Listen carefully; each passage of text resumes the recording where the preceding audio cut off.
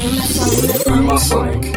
You're locked into the sound of Umasonic. With Inayat and Sakina. Online, on air. MashaAllah. Umasonic. You're listening to Umasonic. Sound. With Inayat and Sakina.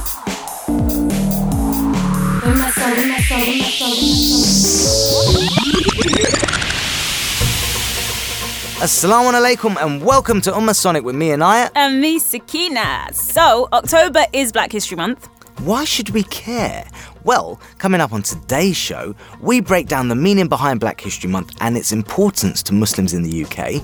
We've got performance poet and British Somali Yusra Warsami. She's joining us in the studio. Sakina also delves into her own personal history. Yes, I do. And to kick things off, here's what you guys think about why family history is important. Umasonic. I'm proud to be a young black British Muslim male.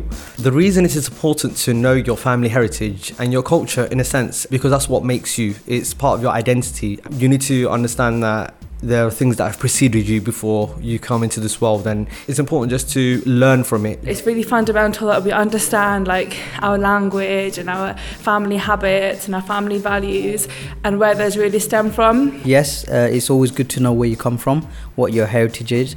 But I place more importance and I prioritise my religion. I think part of it does shape you to an extent, but I don't think that knowing that much should shape exactly who you are. I think it's more about what goes on in society today, how you're brought up, what's around you. I think everyone has a sense of belonging and identity that we all want. It's human nature. I'd say I have a much more stronger sense of identity by knowing my history. That's something that will always be a part of me. Knowing your family history, your cultural history and your family history stretching as far back as your great-grandparents, etc. is extremely important because that kind of gives you a sense of who you are. So you get to know where your parents came from, where their parents came from, what they experienced, what they went through in life and what kind of hardships they endured so that we could have the easy life that we do here.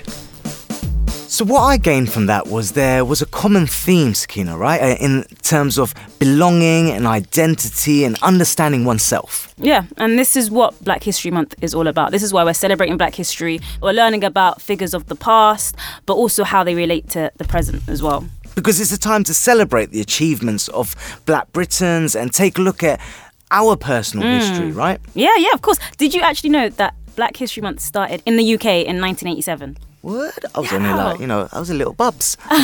Yeah, I didn't know that. So why is it so important as well, though? You know what? For me, Black history is important because this idea of learning about people that we don't know about, the kingdoms and the universities in Africa. There's so much to learn. Because there's such a rich history, right? I mean, apart from the fact of the cultural diversity of Britain itself and, recognising the contribution of these different ethnicities and religions, there's been a resurgence to Islam, meaning that initially many of the black community were Muslims originally. Yeah, and that's the first country that Islam went to outside of the Middle East was Ethiopia. Wow, okay. So this is the history that we're talking about. I'm learning. You're just dropping knowledge on me. I like that.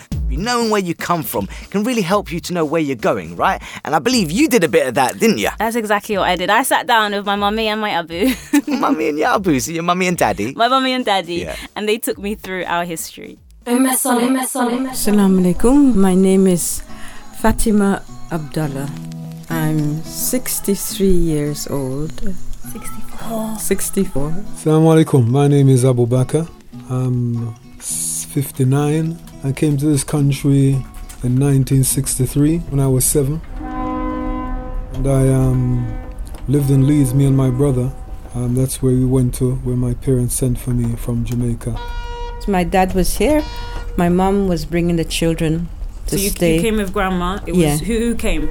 Yourself? Myself, your Uncle Ion, your Uncle Robin, and Auntie Shula.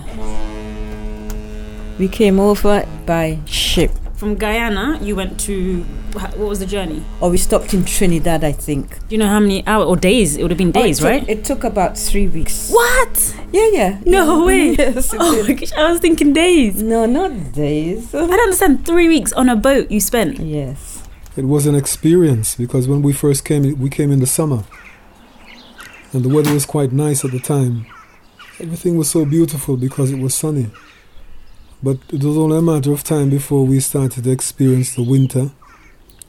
And also, you know, we weren't used to England, so everyone we saw, we smiled, so they used to call us like sunshine. Hello, sunshine, and this is because we're always smiling. I went to school in Hammersmith.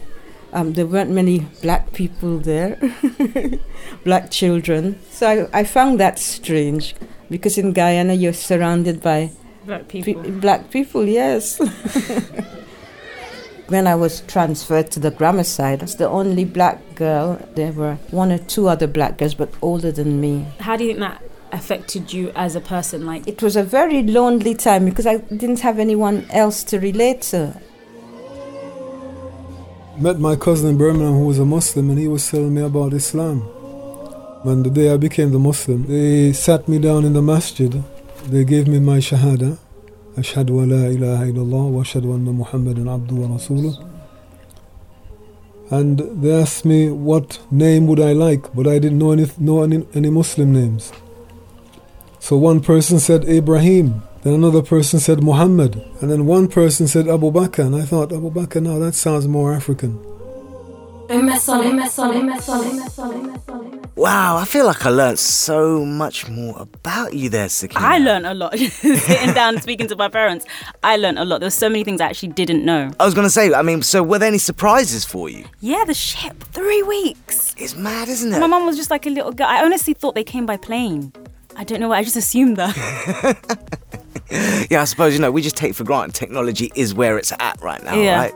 I remember finding out about my parents' history and how do Indians end up in East Africa and learning about these fishermen from West India travelling down. But is it because we're coming from different cultures? So this idea of, you know, you're coming from an East African background, I'm coming from a Caribbean background, and fusing that together with being British, being a Muslim, being a woman, all these identities and all these labels.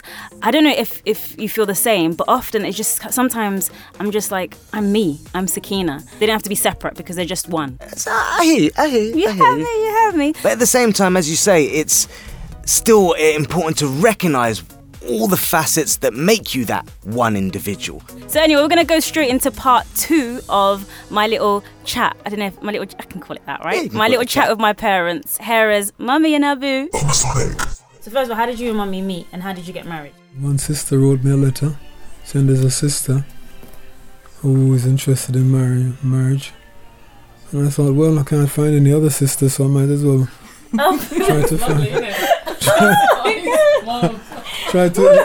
try to investigate and find out what's happening.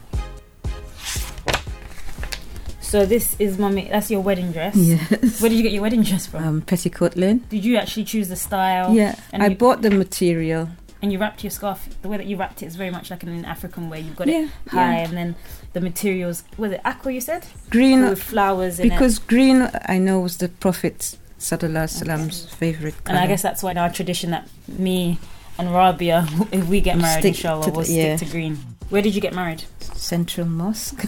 So that's Regent's Park Mosque? Yes. When you decided to get married, how did you know that you were making the right decision? I didn't. No, you don't. You don't.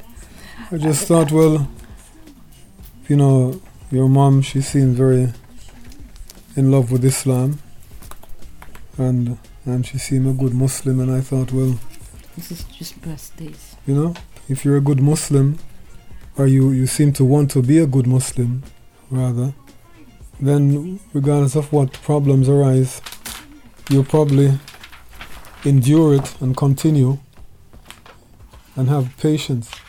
All these pictures, as you can see, it's all it looks like all like Caribbean people.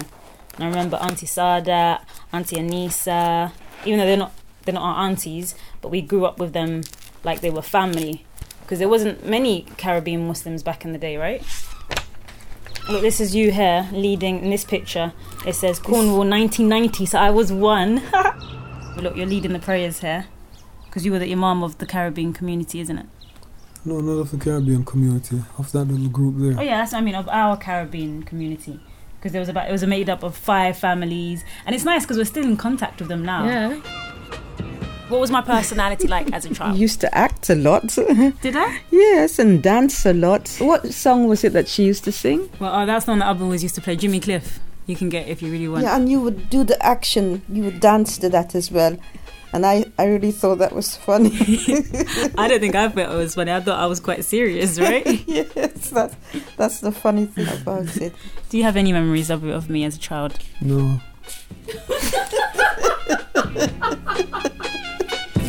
You can get it if you really want.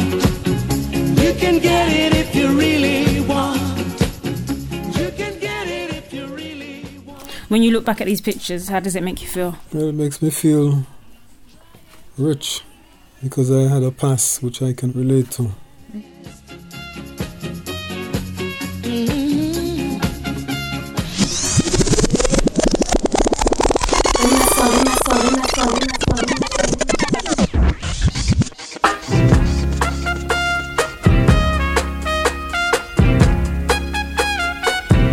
You can get it if you really want. You can get it if you really want. You can get it if you really want. But you must try, try and try, try and try. You'll succeed at last.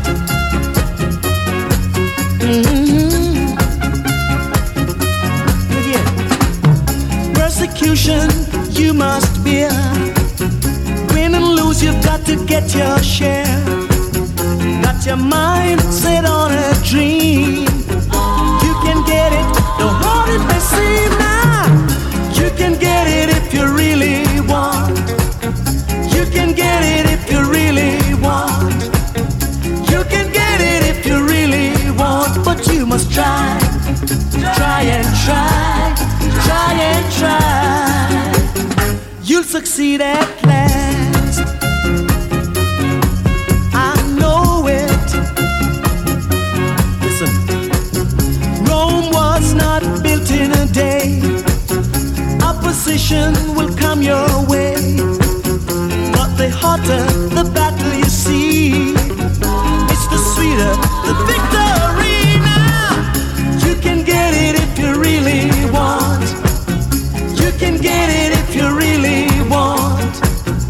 You can get it if you really want. But you must try, try and try, try and try. You'll succeed at last.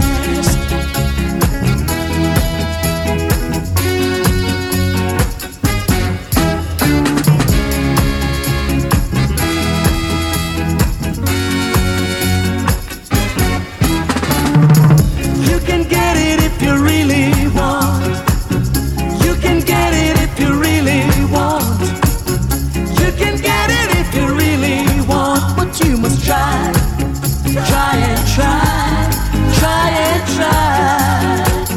You'll succeed at last. I know it. Don't I show it?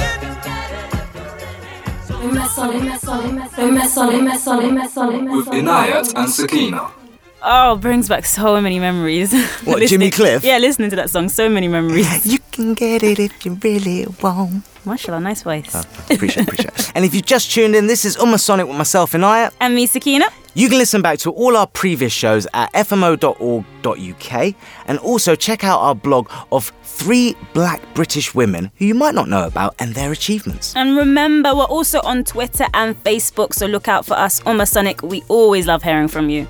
Sonic. So we have Yusra Rawsami, a performance poet, actor and writer. She collaborated with Skinny Man and Mad Flow on a spoken word piece to commemorate the abolition of slavery. And she's with us today. Assalamu alaikum, Yusra. Alaikum assalam wa rahmatullahi wa barakatuh. Yusra, are you celebrating Black History Month at the moment? Yes and no. I kind of celebrate it every day, every month, because I think every day is a woman's day, a man's day, a black day, a white day. It's everyone's day. But I think it's nice to remind people that might not be so versed in black history, especially the black presence in the UK. Yes. And how much do you know? You're coming from a Somali background. How much do you know about your background, about your family history? I think I know nothing about many things, but what I do know is that like Somalis, we have a very deep, rich history, and also we're taught to count back all our forefathers.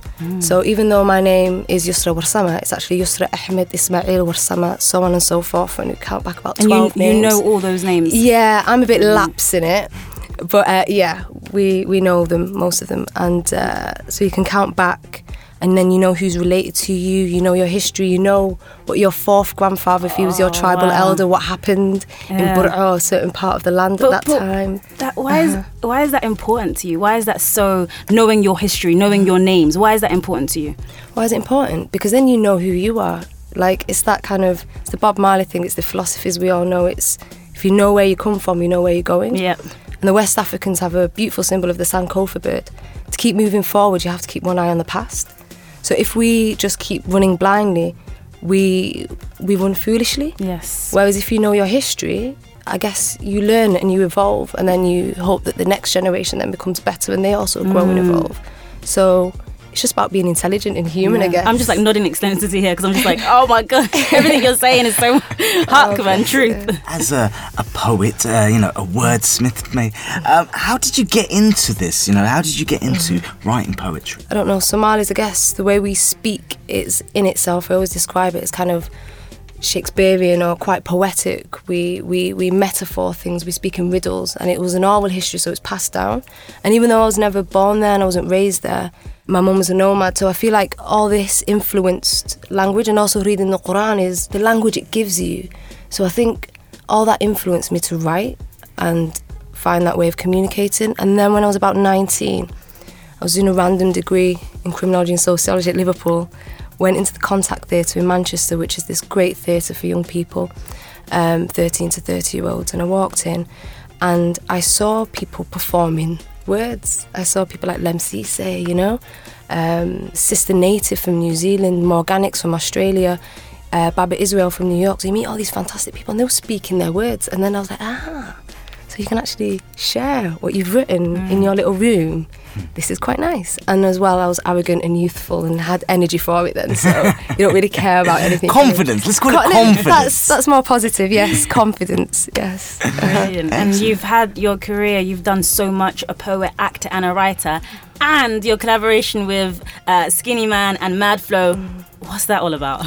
Yeah, gosh, it's, that feels like a very long time ago, and in a way it is.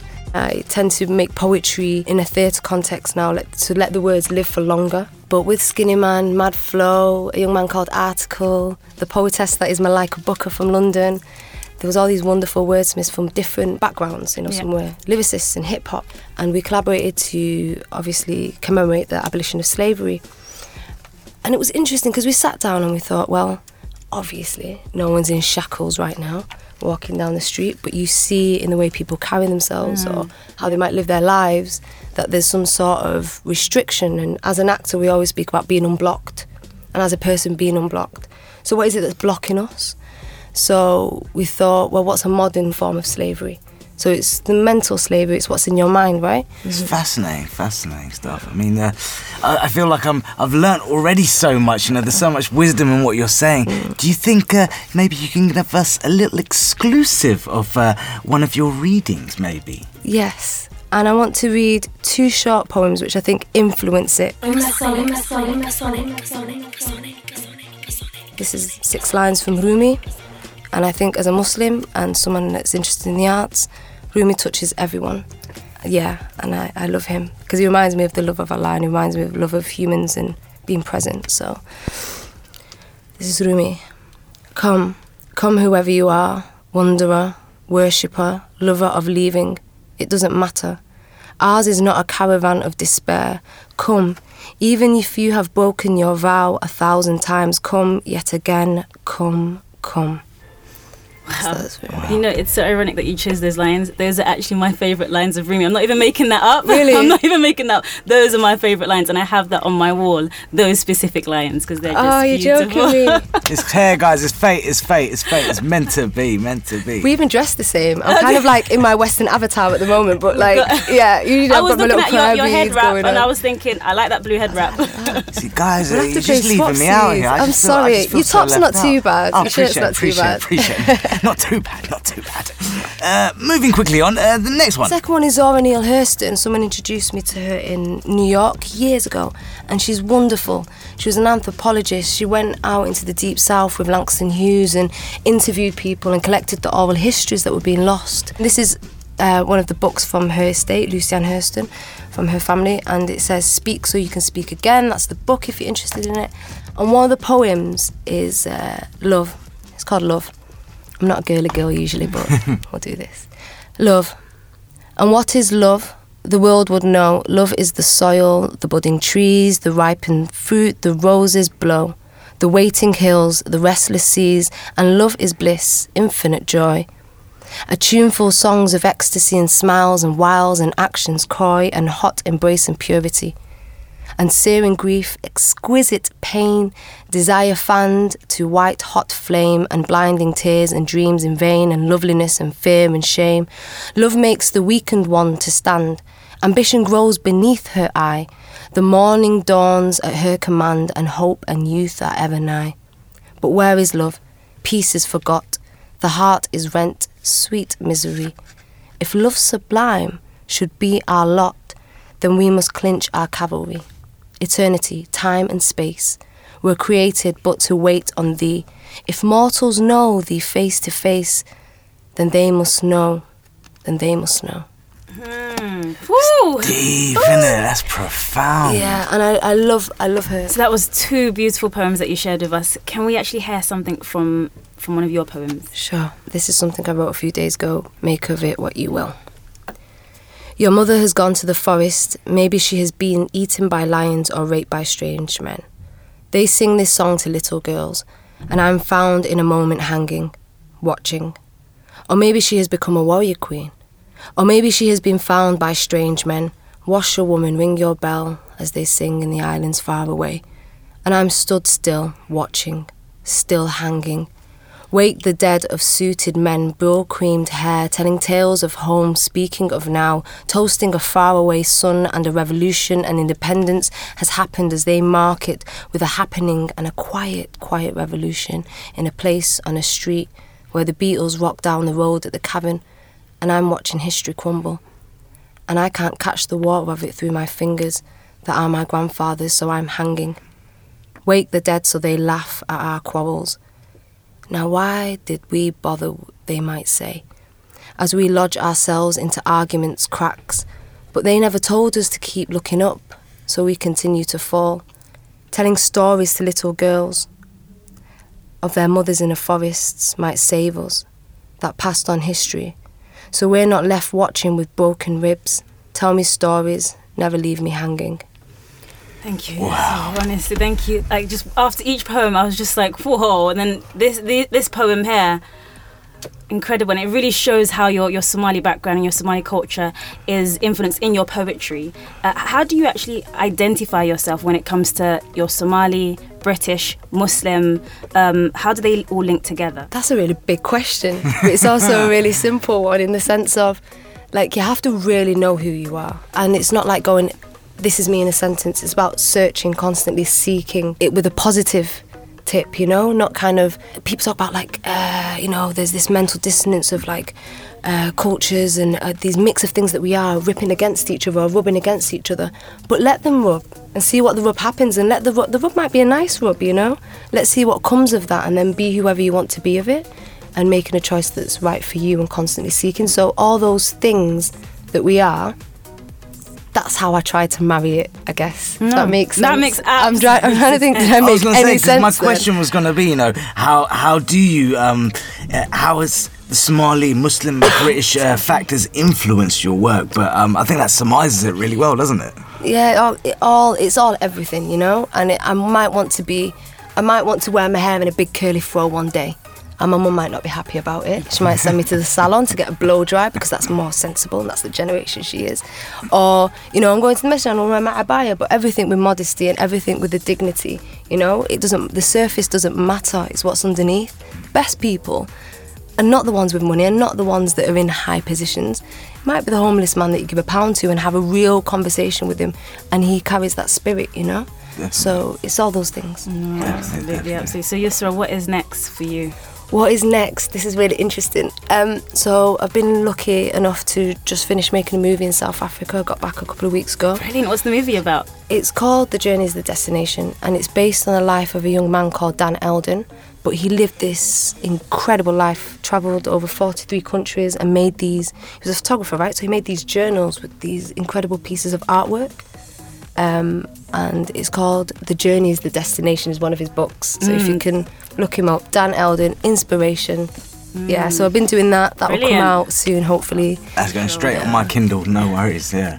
Well, look, thank you very much for joining us. You're more than welcome. It's been absolutely amazing to meet you and also to hear your beautiful art in itself. So thank you very much. Oh, really nice to meet you guys. Thank you so much. Jazakallah khair. Umar Sonic. Oh, that was lovely sitting and chatting with Yusra and just kind of hearing her express herself and just talk about her poetry. Oh my gosh, the poetry. The poetry, especially as an English grad, I love my poetry, man. So like, for me, that was a real blessing to have. Yeah, and you know what? The whole show today has just been a huge blessing.